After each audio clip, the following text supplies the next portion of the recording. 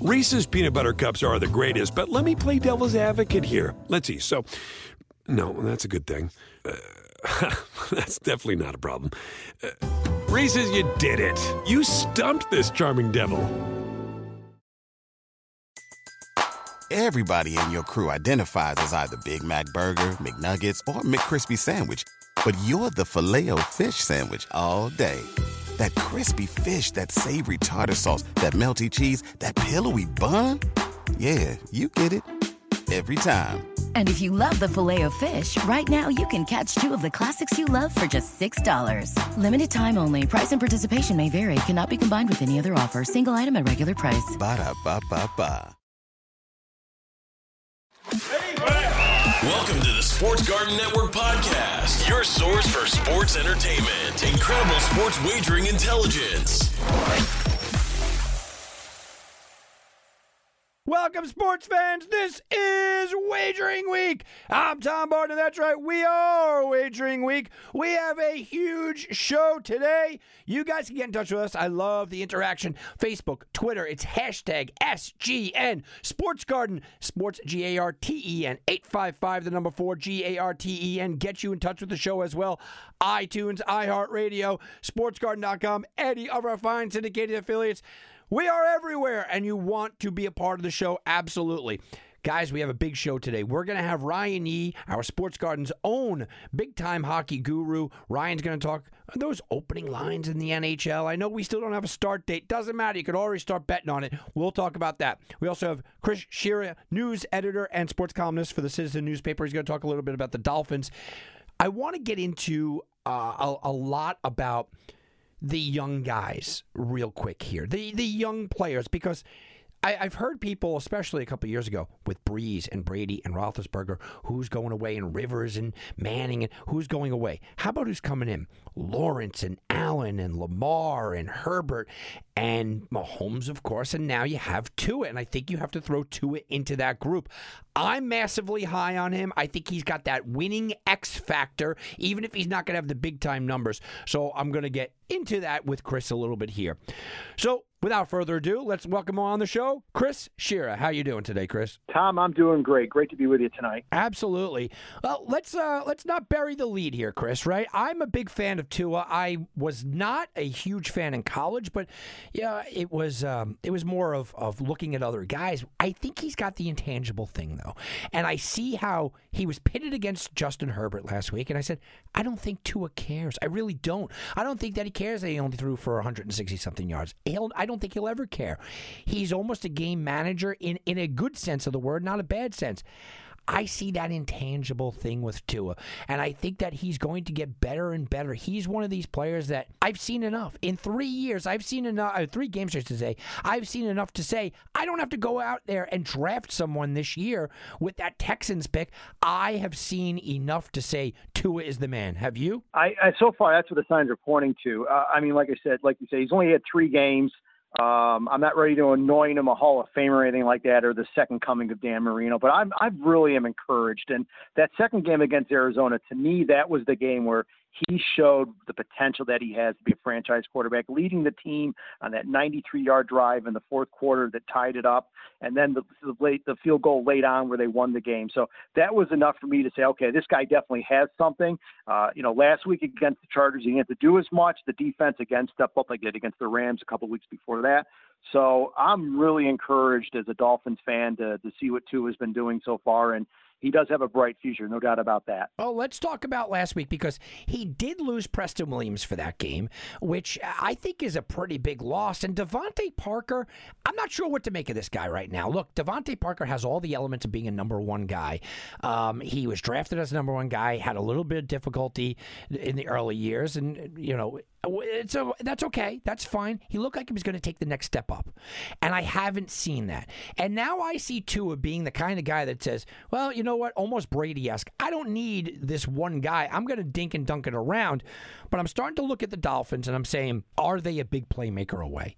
I think they're going to have a very good year this year. I think they're going to make the playoffs, but I don't think even the best Dolphins fan think they're winning a Super Bowl. Are they that big player away?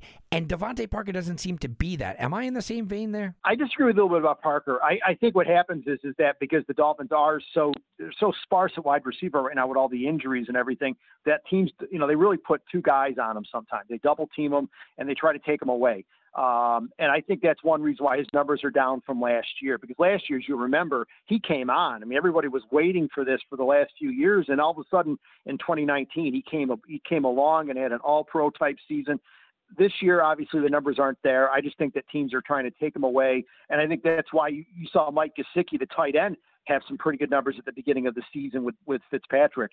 And I think the Dolphins, they're trying not to push, they don't want to push things too much. I think they're happy with, taking what the defense gives them underneath and avoiding turnovers. I think that's the reason why Tua has not thrown an interception through his first three starts so far. Well, I'm going to say the most unjournalistic question ever here, but it needs to be asked in this fashion. What is up with Mike Gesicki right now? I mean, just what is up with him? I want to love him. I want to be on top of him in fantasy. Go, I got him first, and I want to grab him. And instead, it's Adam Shaheen. It's other guys going there. Is it because he's getting double teamed? Yeah. Is it because he's getting double teamed? I mean, what is up with Gesicki? How am I supposed to feel about him? Well, from a fantasy standpoint, I mean, you're not feeling too good right now because, like I said, he has not had a great game in the last month or so. But I think he's due for a big game pretty soon. Again, I think another guy you got to think about is Jakeem Grant. I mean, you look at the way he's been coming out lately. He had a pretty good game last week, and yes, he adds something from the return game. Obviously, we saw that long kickoff return for a touchdown a couple weeks ago, and the long punt return too. But Jakeem Grant is getting more involved in that offense too. If you remember, Tua went to him late in the game there to clinch it and everything. So like I said, I like Jakeem Grant. I think he's the guy to keep an eye open for, is that he's really coming along the last few games, especially since Tua became the starter. And then let's talk a little bit about the running back situation, which is sort of a mess, but it's a good mess, I think. I'm a Washington guy. I like to watch the Washington football team and Gaskins. Look, I thought he had some talent. I never thought he'd be this. And now we look at Ahmed, and they let go of Howard because they got Laird there. It's kind of just stringing it together. But again, I go back to my original question. Do they need that big guy? Do they need a Travis Etienne? Do they need that?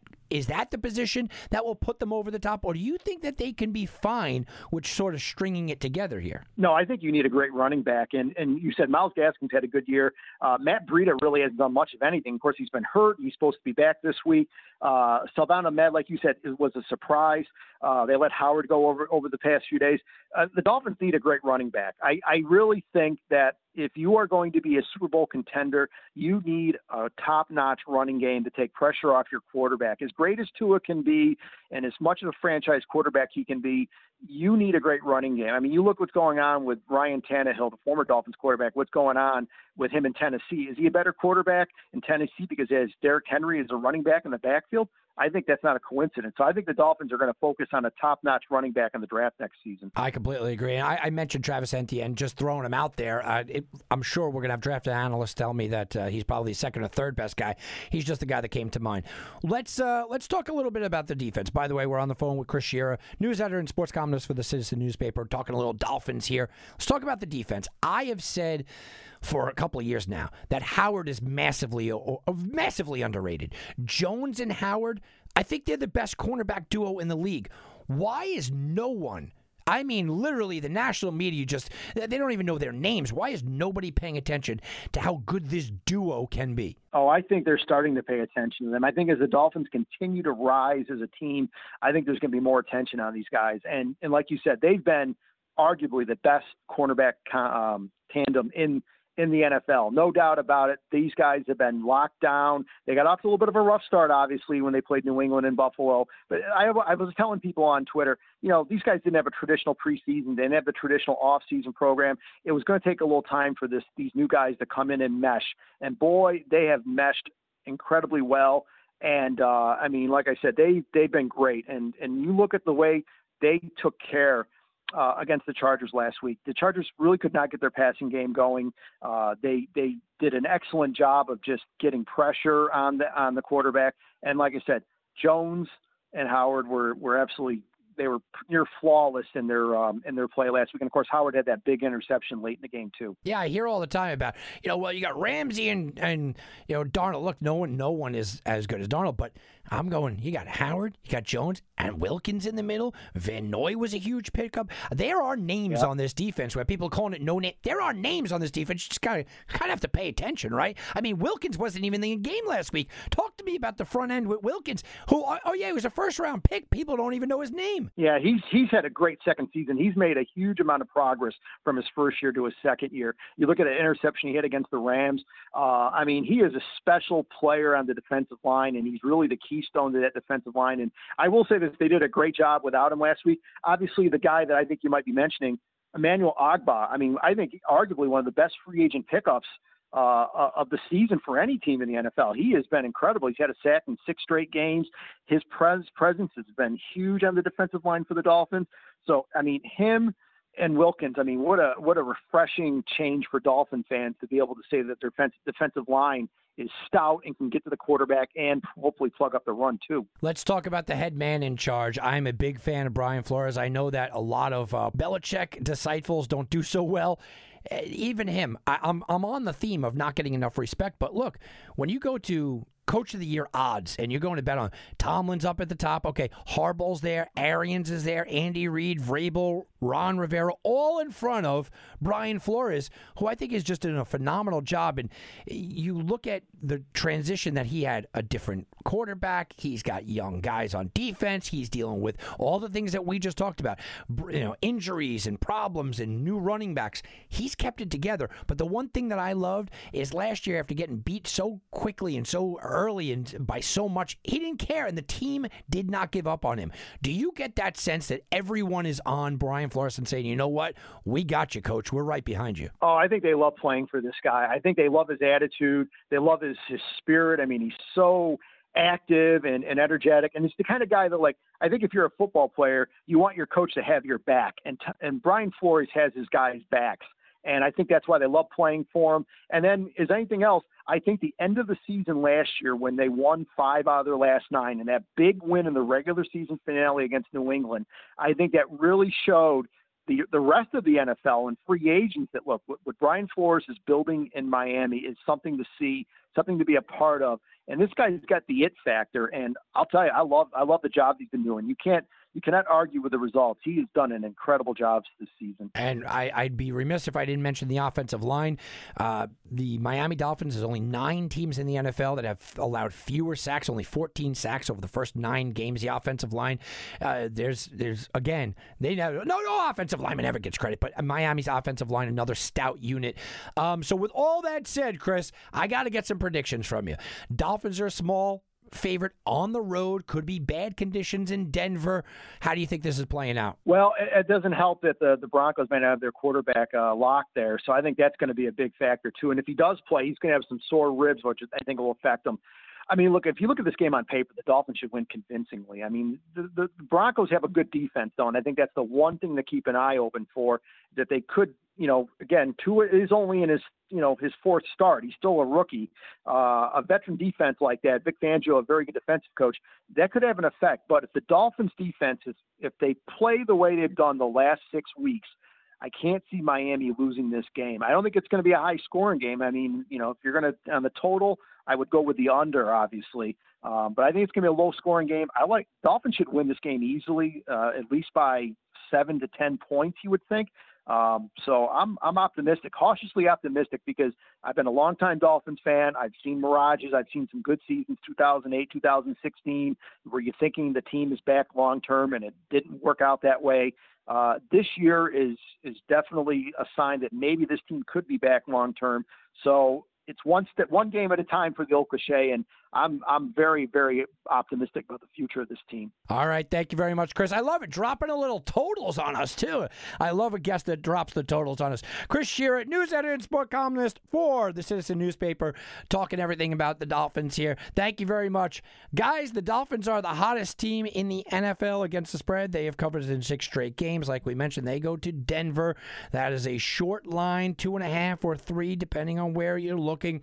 I'm looking at Miami in the same kind of vein that Chris is looking at them, that Miami should win this game, but it is a rookie quarterback. I also believe that you have got to throw into the factor that people just don't buy into Miami. I mean, I think you have to throw that in here, guys, into the betting line itself, that people flat out just don't buy into who the Miami Dolphins are.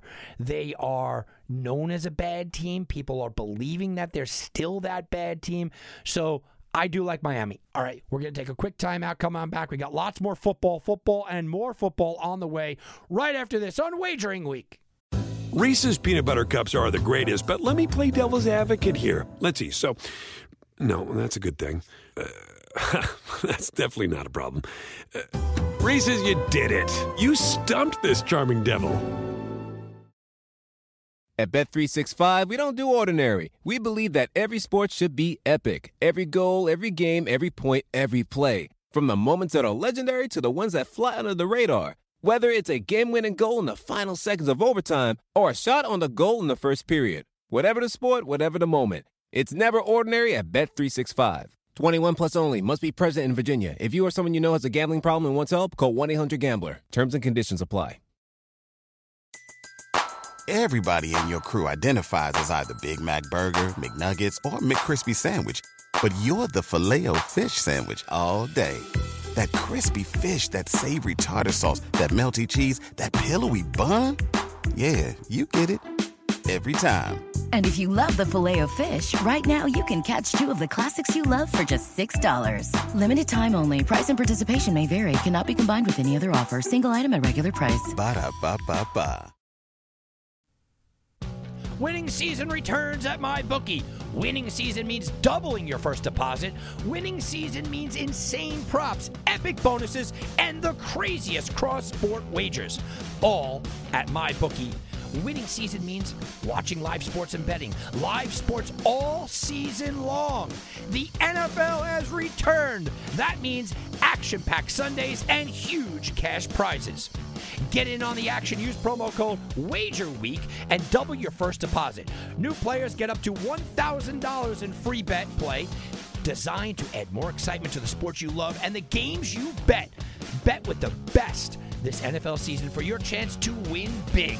Use the promo code WAGERWEEK and double your first deposit. Your winning season begins today only at MyBookie. This is two-time Super Bowl champion Ike Taylor, and you are listening to Wagering Week. And now back to Wagering Week with Tom Barton. I'll bet you $20 I can get you gambling before the end of the day. No way. I'll give you 3-1 odds. You're on. What are the odds? What are the odds? All right, what are the odds? We're taking a look at one NFL game this week, and the reason is because the odds are all over the place, and we have to explain it. Look, the Jets and the Chargers are 10.5-point favorites to open up right away. Look, Sunday night, the odds come out late Sunday night, usually Monday morning, and here we go. 10.5, they were minus. Now, a lot of money coming in on the Chargers for obvious reasons. The Jets are the Jets. Sam Darnold ruled out of this game. The number is down to 8. And it had touched 7.5 in some spots during the week, but it's back to 8. Why is the number dropping when money's coming in? Well, this is called reverse line movement. That just means that, look, there might be a lot of tickets coming in, but some kind of big bettors are making the move to the Jets. Somebody big is going on the Jets and saying, I'm going to take the shot. You don't always have to look at ticket count. You also have to look at money count. And even then, money count doesn't always dictate it. It's also how does the sportsbook wants to play this? Do they want to kind of entice people? Did they make a mistake in the beginning? Maybe 10.5 was a little bit too much. So that is the odds that we're looking at because it's the biggest line movement. It crossed over a key number, which is 10, all the way down to 7.5 and a point this week. I don't expect it to keep dropping. It'll probably bounce back up to 8 or 8.5 and stay stable there. But there is a significant line movement. And with all the money and looking like all the tickets are coming in on the Jets, it's a worrisome line, and I'm circling it and staying away. That is what are the odds. You know, that is a worrisome line, and you get them every now and then. You know, every now and then you get these lines that are just concerning They're just a little off. They're a little worrisome, and that's fine. You could take a look at these kind of lines, and you just say, well, I'm going to stay away. And that's the way that kind of goes, is you just bounce off of it. All right, let's take a look at some of the other games here. Cleveland, Philadelphia. Cleveland is a 3.5-point favorite. This is up from this opening line of 2 all the way up to 3.5. Total is 47. Cleveland's had some weird weather over the last couple of games, right? I mean, monsoons and garbage and massive winds. Philadelphia, I have done it. I have renounced my Carson Wentz fandom. That's it. I'm off of him. I'm tired of defending this guy. Last week I said it. I said, look, Carson Wentz is getting his healthy line back. He's getting some receivers back. He's got Goddard back. He's got Miles Sanders back, who ran for 85 yards. He's getting these key guys back. I am tired of defending him. I've defended Carson Wentz through the draft, when he was in college, all the way through, and I have officially jumped off the Carson Wentz bandwagon. But that doesn't mean I'm jumping on Cleveland here. I still see the talent in Philadelphia. This is a dangerous game. How about New Orleans and Atlanta? One of the games, this is really doesn't make some sense to me. This line opened up at New Orleans -7. It's down to 5. And only down to 5 with the news that Drew Brees is going to be out and Jameis Winston is going to be starter. Now, the reality is Sean Payton didn't name Winston the starter. We know it is. He's not going to just go with Taysom Hill the entire time. This is a rivalry game. Atlanta's coming in off of a bye week. Atlanta, the last thing I heard coming out of Atlanta is Matt Ryan say, hey, we could go on a run. This is the kind of game that they have to go out there and win. This is one of those kind of games. I thought that this line, and I was right on the air right after the game, the New Orleans game, and I was on the air talking to my co-host, and I said, I think it's going to drop all the way down to like 3.5. I think Drew Brees is worth a touchdown, but they're not going to make it a pick-em kind of game. It only dropped 2. I think this is a spot where people are not realizing how important Drew Brees is. Maybe he's older, maybe he doesn't have the gun, but it's Jameis Winston, guys. Carolina, Detroit. 1.5. Look, this is basically, dude, who do you believe in getting healthy quickly? Galladay's out. I think that hurts them, but they went to Swift last week. That's good. Teddy Bridgewater with the MCL. We understand that, but Carolina's still at home. They're still an ascending team, even though they haven't looked real good over the last couple. How about Houston and New England? This one opened at Houston, 3-point favorite. New England is now a 2-point favorite. It crossed the 0. Well, everybody was very impressed with New England winning in a monsoon. And that's exactly what it was. But you know what? So was I. Why was I impressed? Because Damian Harris is the guy. I've had faith in him for a little while. Remember, they drafted him, even though they had Sony Michel on the roster. We looked at them and they said, okay, he is their future. And Bill Belichick turned around and said, I'm going to run him. I'm just going to run Damian Harris, and we're just going to run all day. The weather conditions said it, but they found something. Against a very tough Baltimore defense, he ran for 121 yards. He's run for 100 yards in 3 of the last 6 games. Damian Harris is for real, and if he's able to do that against Baltimore, albeit in a monsoon, okay, he's now going up against the 29th ranked run defense. They are basically the worst run defense overall. They're 31st in a lot of categories as well. New England just can't get away from this. They can't try to get cute. They can't let Cam do anything more than just run. Run it with Cam, run it with Harris, run it with White, run it with Burkhead. Just keep running and running and running. Shorten the game and keep Watson on the sideline. Watson had a terrible game last week, but a lot of that was because of the weather. I think Watson bounces back, but man, it's hard to pick against New England. Pittsburgh minus a solid 10 against Jacksonville. In some spots, this went all the way up to 11, but it's back to 10, and 10 is kind of where it should be. It's a road game. I know the Jaguars are the Jaguars. I get that, but the Jaguars played well last week for a little while against Green Bay. The problem is they played well against a bad defense, and then their defense just kind of crumbled at the end. Well, here you go. Pittsburgh comes in with a top 10 defense, a top 10 offense, one of only 3 teams there. Pittsburgh's defense is number 1 with a bullet. They're absolutely extraordinary, and they're going to be living in the backfield here.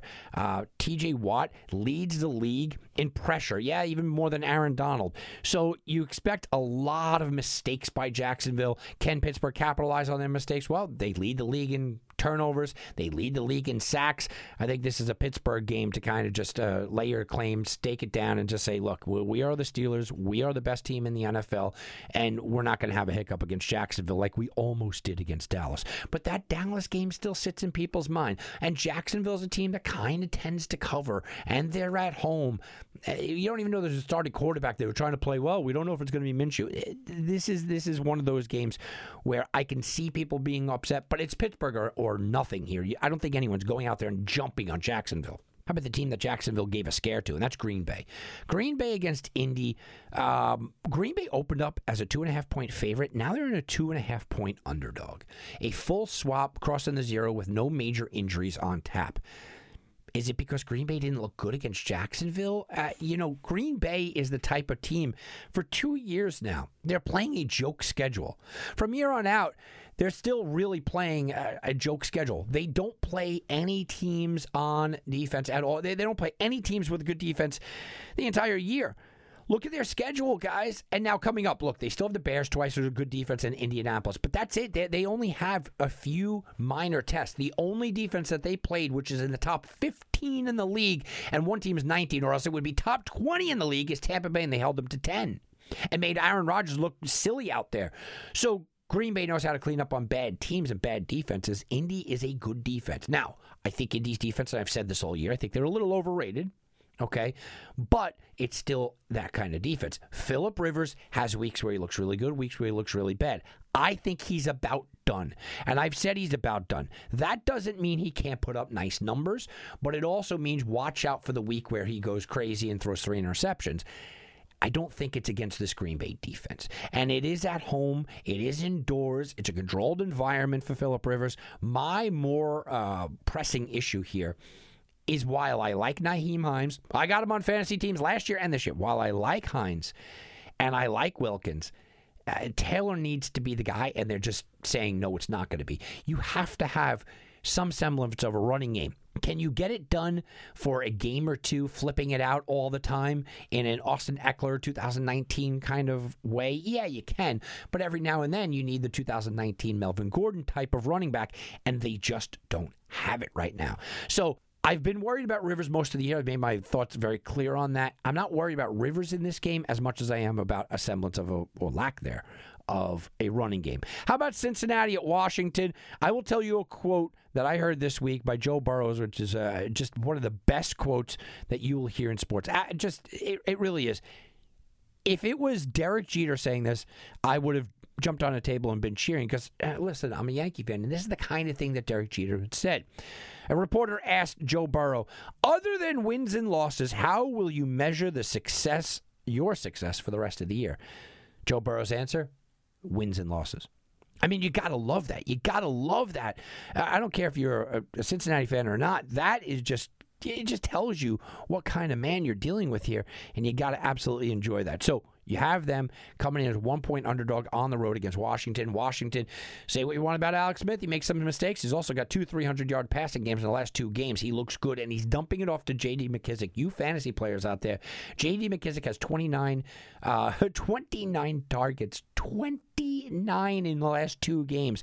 So it's dumping off, it's running Gibson, it's short passing, and it's a pretty good defense. I know Cincinnati is kind of the hot team moving on up, and I kind of believe in them. I'm not getting off of them after what Pittsburgh did to them at all here. But Washington at home, Washington's looking like they have a little bit of a future as well. How about Baltimore, Tennessee? The most intriguing game on the matchup. Baltimore's a 6.5 point favorite, depending on where you shop. I know that William Hill had it at 6.5, DraftKings had it at 6, and then they flip-flopped within like an hour of each other earlier in the week. Baltimore is so talented, it's hard to pick flaws in them. But the flaw that you can pick is that Lamar Jackson is just not a very good quarterback right now. Right now. Whether he's going through that second-year slump, the MVP curse, the Madden curse, I don't care. Right now he's missing guys, and he's missing guys huge. Marquise Brown is just a shadow out there. He's deciding to dump it down to Willie Snead. Finally, Mark Andrews got involved, which was nice. And then you have the running game where we all clearly see with our eyes, except for Coach Harbaugh, that J.K. Dobbins is the most talented back on the roster. Edwards is 2 and Ingram is 3, and Ingram has really lost a step. Instead, they're giving Ingram the most carries, Edwards the second most carries, and J.K. Dobbins barely touches the ball. It doesn't make any sense to me. On the other side, Tennessee comes in, and Tennessee is going to run. We all remember what happened, so there's a little revenge here for Baltimore for what happened in the playoffs, except I just watched this Baltimore defense get gashed for 121 yards by Damian Harris. You think they're going to stop Derrick Henry? With all that said, the Tennessee's defense, I've been saying, is a terrible defense, guys. They are not a very good defense. So Baltimore should have some success. Is this the Lamar breakout game? I don't know. I don't know if he has a breakout game, but if he's got one, it's right here. Dallas, Minnesota. Minnesota opened up as a 9-point favorite. Now they're down to 7. They didn't look very good on Monday night against the Bears, but they walked out of there with the win. They also know in front of them they have 4 of the easier games coming up in the next month or so on their schedule. They could get right back in this thing. Jefferson is that Stephon Diggs clone that all of a sudden he gives them that other element. Dalvin Cook, well, he couldn't run up against the Bears, but he could run against everybody else. Now he goes up against a very bad Dallas defense, a Dallas defense that we'd be talking about in historic terms. If it wasn't for Seattle, we'd be talking about them. Dallas, you know, I know that they have the offensive weapons. I just don't know if they're going to click here. If they can click against anyone, this Vikings defense is not very good. How about Kansas City and Vegas? That is the Sunday night game. KC -7. 57 is the total here. Lots of points expected. Vegas playing above their heads, but man, they are a fun team to watch. They can run the ball with Jacobs. Derek Carr's having a very good year, but their defense does get problematic at times. Last week, no problems at all. They had a bunch of interceptions. Heath had 2 himself. Kansas City comes in off of a bye week. We know what that means. Andy Reid, all-time, is 18-3 regular season off of a bye week and 5-2 in the playoffs with a bye week. You got to look at this guy and just say, give him time to prepare, and it's nearly unbeatable. Vegas also beat Kansas City, so that means there's a little payback for Patrick Mahomes. Patrick Mahomes is starting to see an MVP in his sight. He's also the front runner right now at plus 220. He's overtaken Russell Wilson in that race. So a lot of things going for Kansas City, except they are on the road against a team that seems to have their number. We'll find out.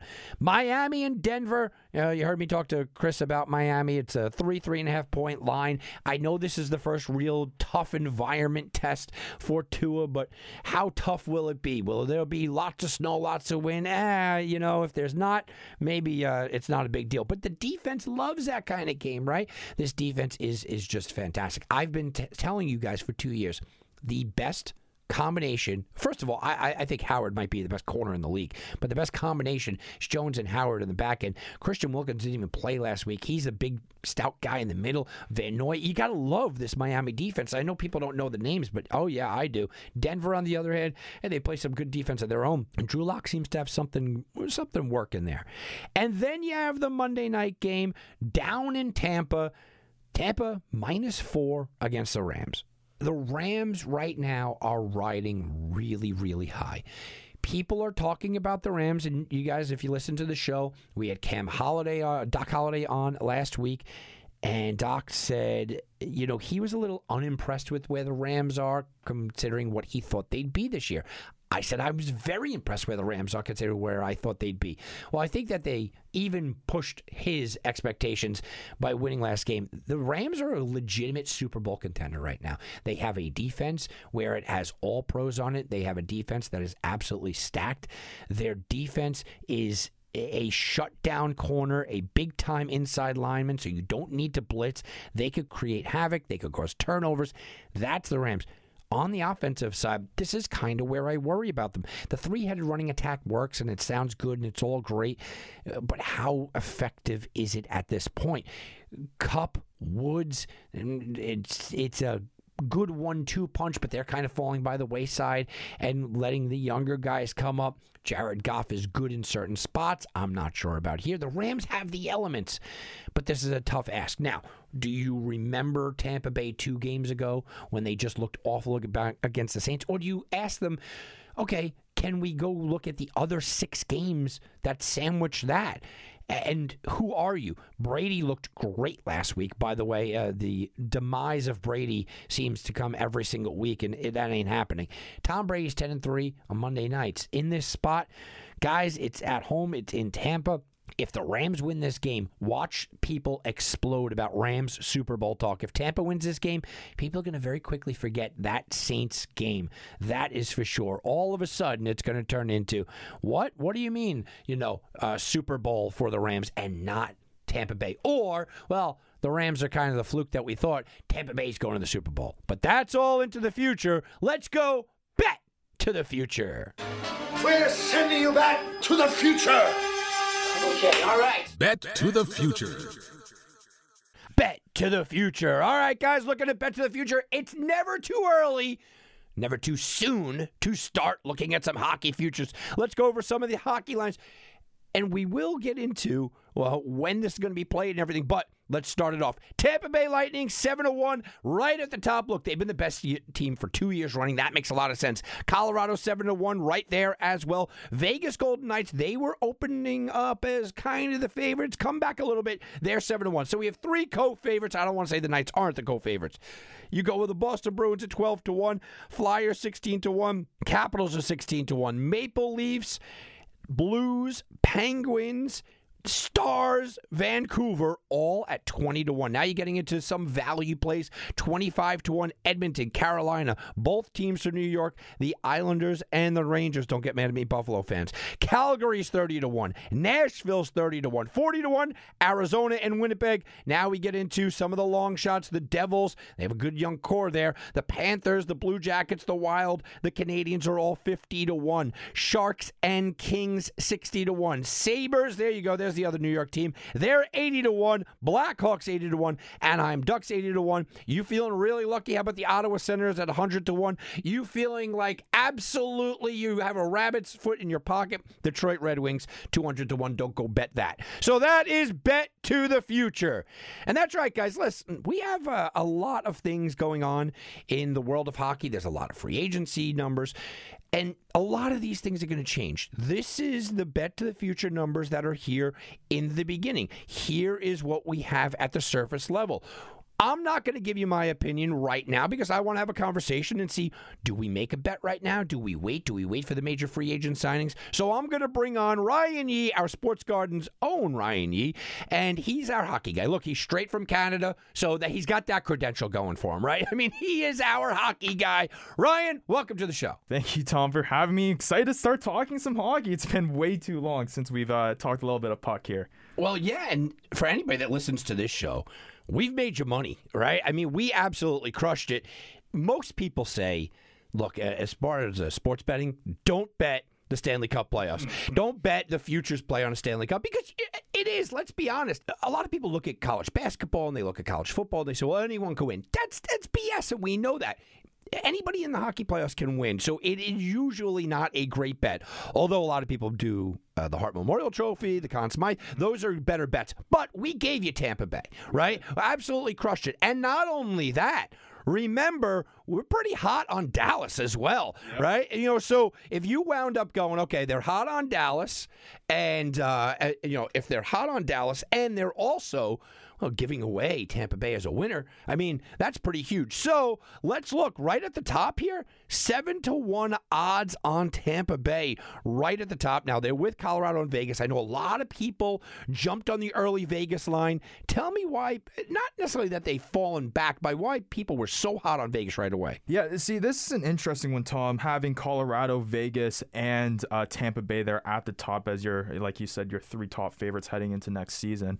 I mean, Tampa Bay, like you said, is the obvious one. They're the ones that won it last year. They're coming back with the same unit this season, so why wouldn't you expect this team to go out there and repeat back-to-back seasons? But Vegas is an interesting one, Tom, and the reason why I think it's so important to kind of key in on this team is the fact that this was an expansion team 3 years ago, right? And we've seen them explode onto the scene and reach success instantly. I mean, in their first season in the league, They made the Stanley Cup Finals against the Washington Capitals. They weren't able to win the Stanley Cup, but they were at least able to get there in their very first season in the league. And now they're making pushes. You're seeing them at the top of odds makers list. You're seeing them at the top at being favorites of Stanley Cup champions, because not only now have they been able to build the franchise with the players that they need and the players that they want to grow with that are going to define their franchise moving forward, but they're now a free agent destination spot. We're going to get into some of the free agents, but they were able to land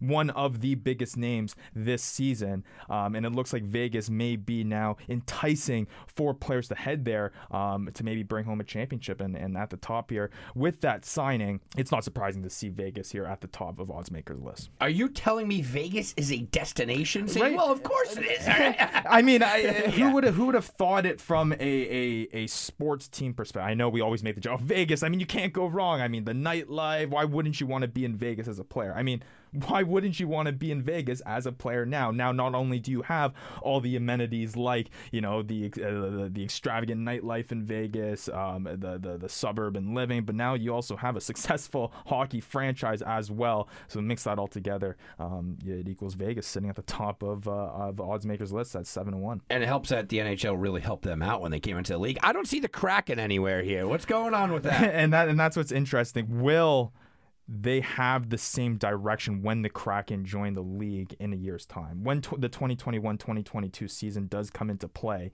are we going to see the Kraken? No way. Right? It's a once-in-a-lifetime opportunity that we saw happen with Vegas. It was crazy. No one expected this team to be in the finals. And now year in and year out, after enticing top-end free agents, after being able to build a franchise from the top down or from the bottom up, like I mentioned, they're at the top now, and Vegas is a team to be scared of heading into the 2020 season. Well, you know what? I know we said we were going to get into free agency. I want to sprinkle it in here because I do a lot of hockey talk. You know that in Vegas, and I've said it for a year and a half now, and people have ripped me there. Robin is better than Theo. Okay, at this point in their career, that's just reality. And for 6 months, I said, look, get ready. Theo's out of town. Okay, Robin's getting re-signed. So prepare for that. It doesn't look like either bettors are aware of that or maybe they're not ready for it.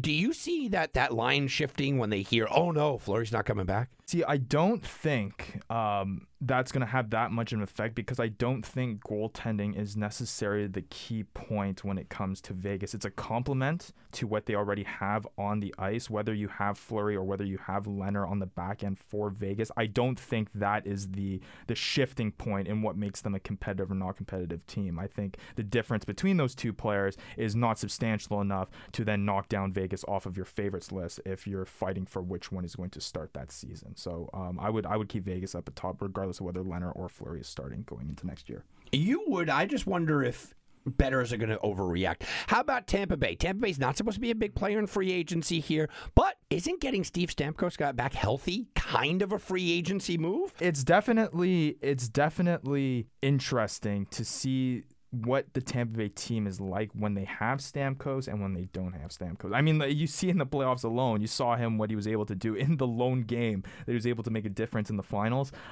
He was able to score a very crucial goal for that team. So getting a healthy Stamkos back is almost like a free agent signing in itself. However, for it to be a successful free agent sign, he's got to stay healthy. And we have yet to see that in Stamkos' career, especially at this point as he starts to age. We haven't seen him be able to stay healthy for entirety of an 82-game season in quite some time. So until he's able to do that, I'm not going to say he's that free agent signing because he still needs to prove that he can be there for the entirety of a season. But getting him back healthy at the start of the 2020 season is definitely a first step towards making that push for a comeback season. All right, let's talk Colorado. It's the third co-favorite here. The Avalanche are a team that you look at right now, and I go, I'm pretty impressed with sports bettors and the lines makers because they should be up there. They should be right there with everybody else, but you almost don't expect it. People don't know. Go out and ask even a regular hockey fan. You can't name 2 or 3 guys on this team. It's a smart number to put up there. It's a smart move. I think it's a little aggressive, and I think that comes back down to earth. What do you think? You know, Colorado, out of the bunch of the three, I think is the most interesting because there was so much expectation and anticipation heading into the 2019-2020 season. So when they're heading into next season, you know, they're going to go all the way similar to this season, you know, favorite up top. They have all the players to do it, and then they get hit by the injury bug, and obviously it doesn't go their way in the 2020 little playoff bubble run there. But this season has that same feeling, but on top of that, they have made huge additions to this team. That I look at this squad, everything on paper tells me that this is a team that should be making it to the Stanley Cup final, if not winning it. And I have very similar reflections to last season when I had Tampa Bay sitting in the same spot. Everything was too perfect.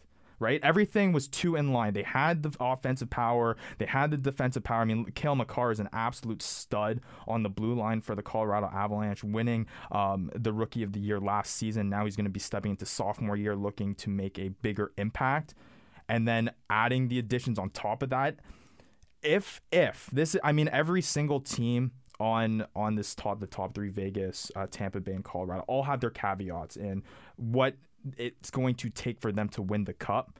Colorado's is goaltending, but their goaltending is there. I mean, they have Frank Hughes and they have Grubauer, and if they're able to take that next step, kind of like the Vegas situation, they're not going to win you a championship, but they can be good enough to not lose you one, if that makes sense. And I think that's what Colorado's question is. I don't think they're overhyped. I think we're in the same spot we saw Tampa Bay last year, where the story was too good to be true. If they're not hit by the injury bug, I think a lot of people are going to be making a lot of money on Colorado. A team that I have been intrigued with for 2 years. I think the public's been intrigued with for 2 years. You said, teams certainly have every piece in place, kind of. I can't find the hole in this team, but they just don't happen to get it together. And we see that in every sport. The Chargers were that for years. And, you see that in every sport where teams just can't quite get over the hump. Talk to me about the Toronto Maple Leafs, because it is just overwhelming talent that they are not able to just get over the hump. And I knew you were going to bring this one up, right? You're going to go right for home where, it's a touchy subject here talking about the Leafs. When I talked about free agency, when I talked about the players that were being signed, Toronto told you a lot in their signings. I mean, you mentioned it. They're a very skilled team, and we knew that. We know by the players Marner, Tavares, Matthews, Nylander, all those players and all the talent that they've acquired up front. It's there. I mean, that's not arguable. The plan that Kyle Dubas had heading into these past seasons was, hey, I'm going to use my skill and talent and speed to overcome the lack of physicality, the lack of grittiness, and I'm just going to beat you by pure talent and have skill alone push me through playoffs. Well, over the past 3 seasons, it's been pretty obvious that is not good enough. I mean, we looked at what Tampa Bay was built of. It wasn't just skill players. They had the gritty players like Bogosian, who is now on the Toronto Maple Leafs, to push you over the edge. That's the road that Toronto seems to be taking. They now seem to be taking a full 180, going away from some of those skill players and now going to some of these old veterans that if you had told me in 2012 that they were on the Toronto Maple Leafs team, I've been like, MVPs all over the place on the Toronto Maple Leafs. This is going to be a Stanley Cup Finals 100%. But we find ourselves in 2020. Jason Spezza is not who he used to be. Joe Thornton is not who he used to be. Wayne Simmons is not who he used to be. But that being said, they still bring veteranship to the locker room, and I think that's what the Leafs were missing, and that's what they have been looking for. They're going to sacrifice some of that talent for some of that veteranship that they might need when they're in the first round facing Boston, and they don't want to lose in the first round for the 4th time in a row. That would be nice. And I think Joe Thornton and Wayne Simmons might be able to provide you that leadership in those crucial moments. Will it work? I'm not sure. They haven't been able to do it yet. It doesn't sound like you like 20-1. Nah, I was when I was picking my value plays when the odds were released, I was hesitant. I liked the Leafs signings from a sentimental point of view. Don't do that in sports betting. But exactly, from a logical and from a straightforward point of view, what the Leafs are able to do it's all fluff, right? It's all chemistry stuff. There's nothing on paper that says, hey, this is a better team going into 2020. That's why I'm wary and I'm staying a little bit away from the Maple Leafs. There are other teams, though, that I do like much better than the Leafs that I feel safer going against that have a little bit more value. All right, you gave yourself your own lead in there. You had value plays. Let's talk about it. Who do you like? Who am I throwing a couple bucks on? My favorite is the New York Rangers at 25-1.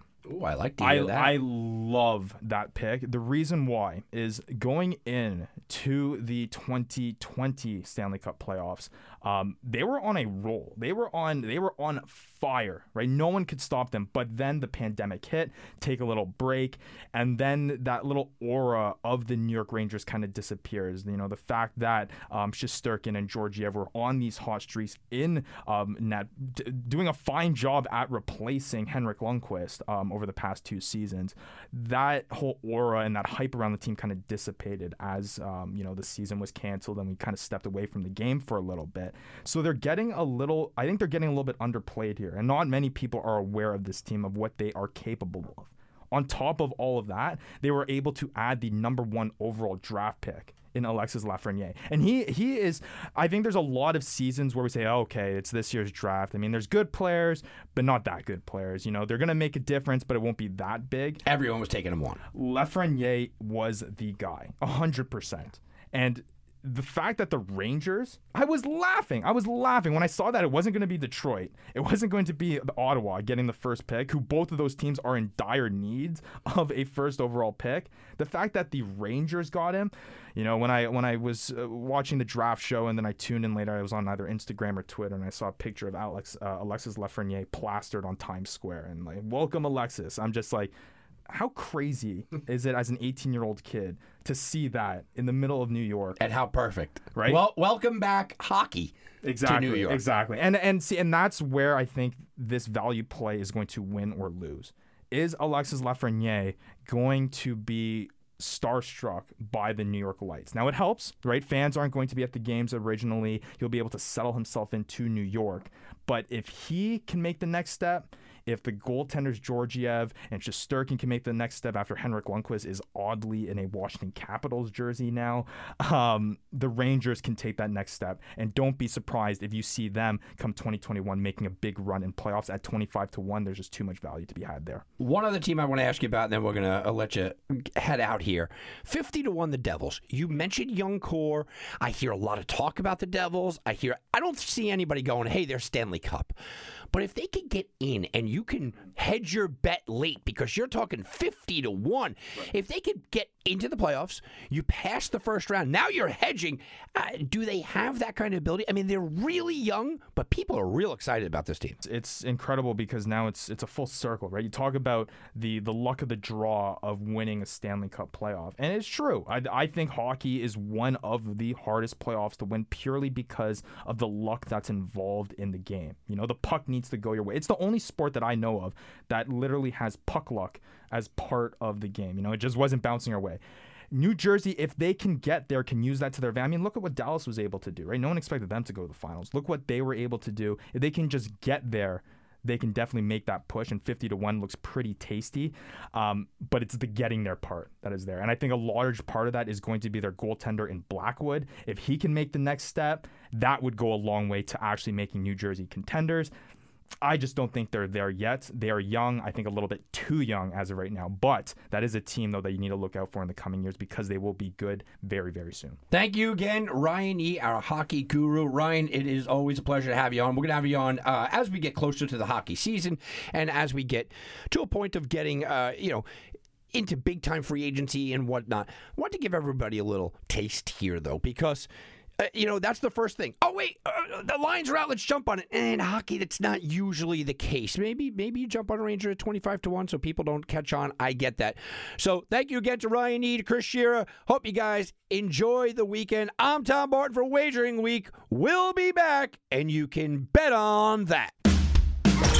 This has been a presentation of the Sports Garden Network. To be part of the show, call 1-855-4GARTEN. That's 1-855-442-7386. Connect with us on Facebook and Twitter at Sports Garden. That's GARTEN. Get all your credible sports intelligence 24 hours a day by visiting us at sportsgarden.com. Reese's Peanut Butter Cups are the greatest, but let me play devil's advocate here. Let's see. So, no, that's a good thing. That's definitely not a problem. Reese's, you did it. You stumped this charming devil. Everybody in your crew identifies as either Big Mac Burger, McNuggets, or McCrispy Sandwich.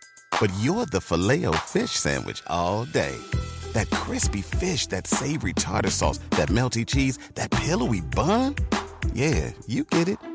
Every time. And if you love the Filet-O-Fish, right now you can catch 2 of the classics you love for just $6. Limited time only. Price and participation may vary. Cannot be combined with any other offer. Single item at regular price. Ba-da-ba-ba-ba.